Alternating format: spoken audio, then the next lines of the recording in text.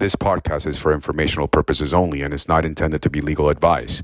The transmission of information on this podcast is not intended to establish, and the receipt of such information does not constitute an attorney-client relationship.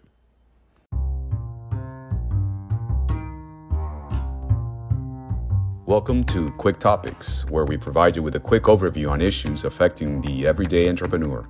Season 1 looks at contract boilerplate, focusing on important provisions you may come across in your business contract. My name is Edward Serrano. I'm an attorney and founder of Serrano Law, and I'll be your host.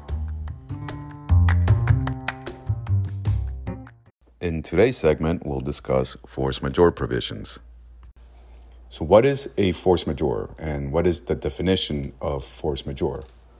Force majeure, in short, is an act of God, such as earthquakes, pandemics, or other catastrophic occurrences.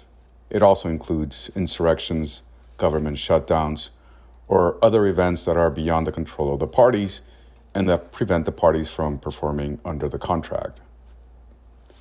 A force majeure provision is usually included in contracts so as to allow the parties to either terminate their agreement or suspend their obligations under the agreement. So how is a force majeure provision triggered? A force majeure provision is not automatic. That is, it will not become effective unless a party seeking to avail itself of the provision provides notice to the other party. And you should be careful in ensuring you properly trigger a force majeure provision by providing the proper advance notice. For example, many times these provisions will require notice within a certain number of days from the event constituting a force majeure, and failure to provide notice within the prescribed number of days will render the force majeure provision ineffective.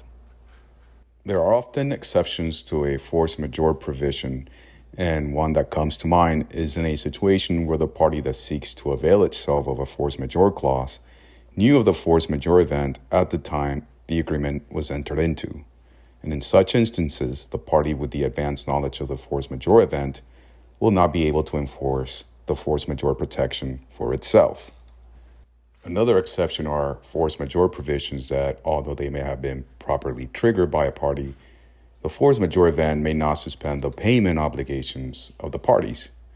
And I see these often in commercial leases where, for example, a force majeure event will not suspend or terminate the tenant's obligations to pay the rent. And I do have a word of caution. Providing notice of termination by wrongfully triggering a force majeure clause could constitute a wrongful termination of the agreement and therefore a breach of the agreement.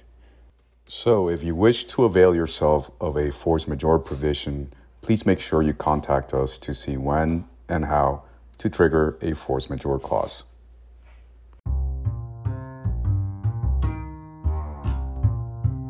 And this concludes today's segment. For more information, please make sure to contact me by visiting our website at www.serrano-law.com.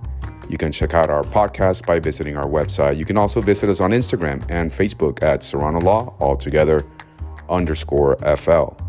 And we thank you for listening. Please make sure to stay tuned for more quick topics.